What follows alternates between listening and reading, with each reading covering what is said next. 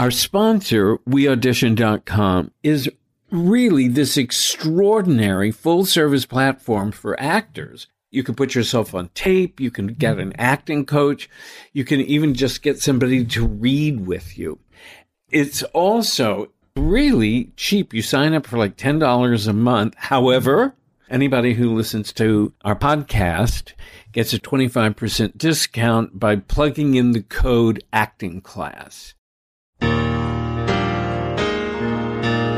Welcome to I Don't Need an Acting Class with Milton Justice.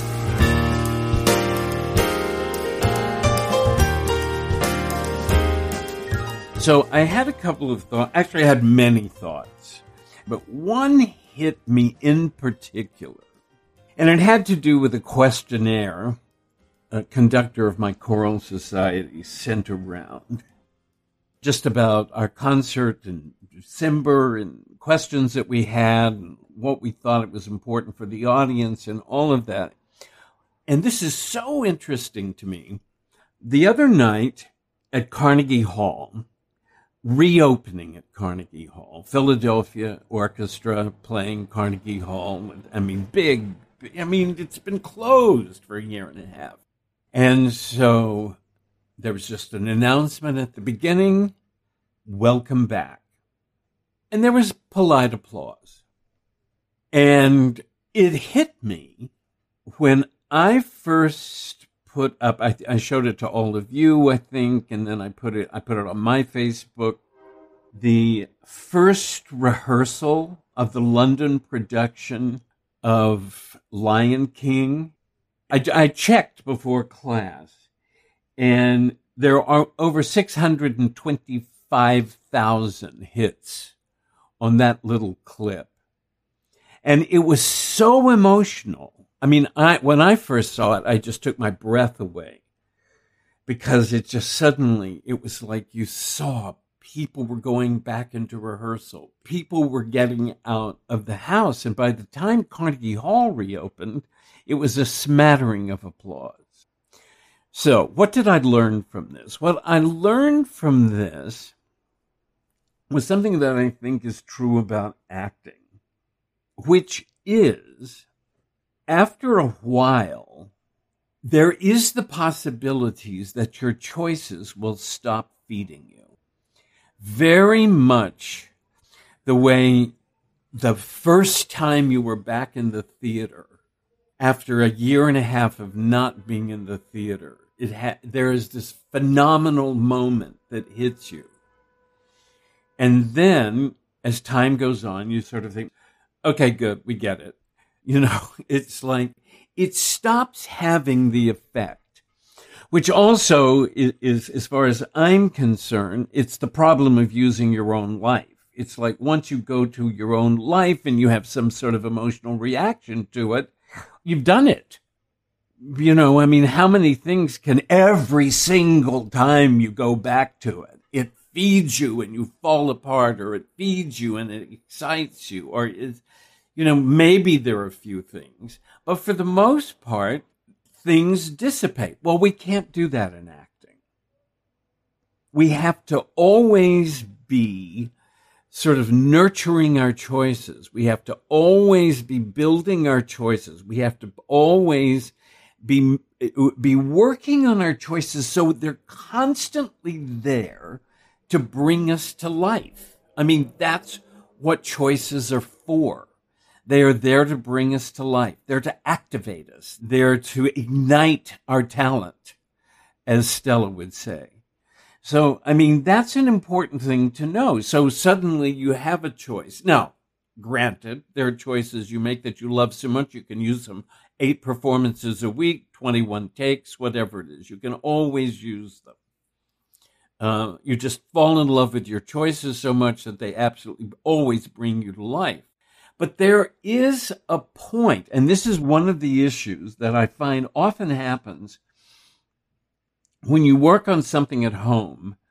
And I think we have to have a turn of phrase in acting called bringing in your homework. And so there's a rehearsal where it looks like you brought in your homework, which means it has no life. It had life. as we used to say when I bring that up to actors and they'd say, oh, God, you should have seen me in the shower. And I kept thinking, we need this kind of like motor class that drives around and stands in everybody's bathroom where apparently all this phenomenal work goes on. It's like, God, I'm so good when I'm by myself in the bathroom. And I think, God, I wish I'd seen it.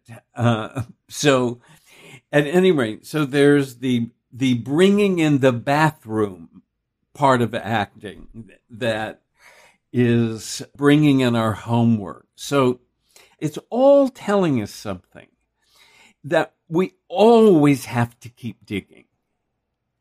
We always have to keep digging to find something else, to find a little bit more, to find something that embellishes it. My friend May uses the word embellish, that embellishes it more. So it's like I find a little bit more. I find a little bit more. And so that is, I think, what keeps it interesting.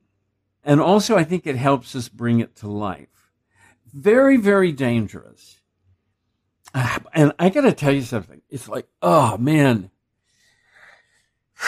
I even get nervous in rehearsals telling somebody that, complimenting an actor. Because I always feel like if I'm in rehearsals and somebody does something good and I say to them, ooh, that's really good, that then the next time we go through it, there's going to be an attempt to recreate what I did, that the director said, oh, that was really good. I mean, you see how difficult all of this is? It happens all the time. And I could see it back when I used to watch filming. I could see that an actor had a really good take and the next take sucked. And it's because happened to be Judge Reinhold, who was in a movie that I was doing. And I could tell the first take was just unbelievable. He knew it was good. The director knew it was good. It was like everybody knew how good this take was. And the second take was just awful. And so I boldly went up to him and I said, don't recreate what you did in the first take. Just play what's going on in the scene. And that was it. Sometimes all we're looking for is that one key, which is the reason I always think it's terrible if it's the reason I never missed class. I never missed class because I was afraid I was going to miss the key. Anyway. All right, so that was my reflection just because I was thinking about it. I was thinking about how the event of going back to the live theater, the event of going to live cinema, as opposed to dead cinema, I guess. I don't know what I'm thinking. Anyway, but the event was fine the first time, but now it's not now it's kind of like I'm over it. I went to see the James Bond movie yesterday afternoon and, it's like everybody was worried about their popcorn. Nobody sat down, and it was IMAX. And so nobody sat down in an IMAX theater and went, oh my God, here we are back in the cinema again. It was like, all right, bring on the action. So, I mean, it's just an important thing to know. It's an important thing to know that our tendency is to very, very easily lose interest. I mean, I hate to say it, but it's true. It's just like, and I was amused that John, my conductor, was sending out a thing about, what should we say to our audience? This is about the Christmas concert. And I said, my God, it's a month and a half away. By then, they're going to be so sick of going to concerts. It's just like, come hear Christmas music and sing along with an orchestra. Because that's what people love to do. They love to come to the Christmas concert because there's nothing like singing, "Oh, Come All Ye Faithful," with timpanis and an orchestra and a chorus and a pipe organ. Anyway. All right, so that was my thought about that. Does that make sense? Yeah, it's the equivalent when someone gets, let's say, a new car, they're excited. They don't want anybody to eat or drink in it. And after 6-7 months, it looks like a shithole. Yeah. It's so true. It's like, there's a paper bag on the floor in the back seat. So what is that? Oh, that's when grocery shopping last week. Last week? Yes.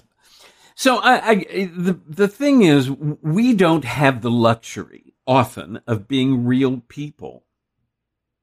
We always have to control it. We always have to look at it and say, how do I keep this alive? And we have tools for that. And that's the great thing about it. We do have tools.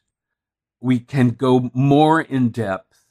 I mean, I keep going back to Walker's question the other day when he said, when do we work in the theme?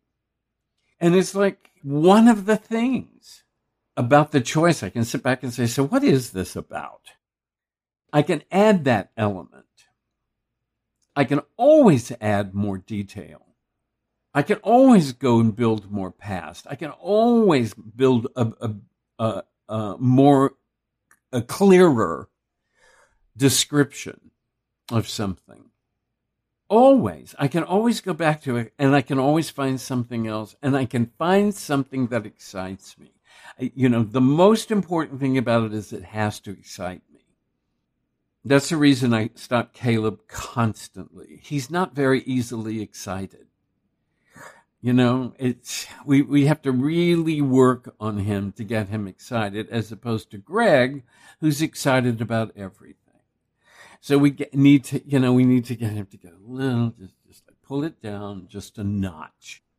So at any rate, but all of these are issues, and all of these are really helpful. I think when you find these choices that really excite you, and different for every play. I'm working with Justine on the moment, who's playing Stella in a production of Streetcar in Mississippi. And I mean, first of all, she said, will you help me? And I went, Streetcar named Desire. I mean, it's almost like you could feel the weight of the world because of the film. And it's just like, fortunately, she's doing Stella. But my God, the stuff that we found is so extraordinary. I mean, we found things about the character that I always think nobody has ever come up with this before. I'm sure that's not true, but that's my thought. I thought nobody has figured this out before. And I like to think, maybe that's how you have a good choice. If you think to yourself, nobody's come up with this before. And I think maybe that's what it's about. It's about digging for the detail.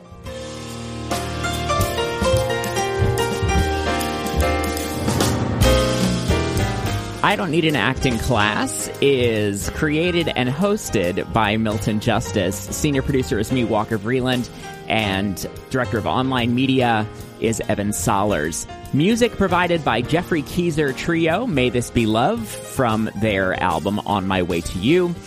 If you have a question for Milton, please feel free to send your email to questionsformilton@gmail.com. That's questionsformilton@gmail.com. Thank you so much for listening, and we will see you back here next week.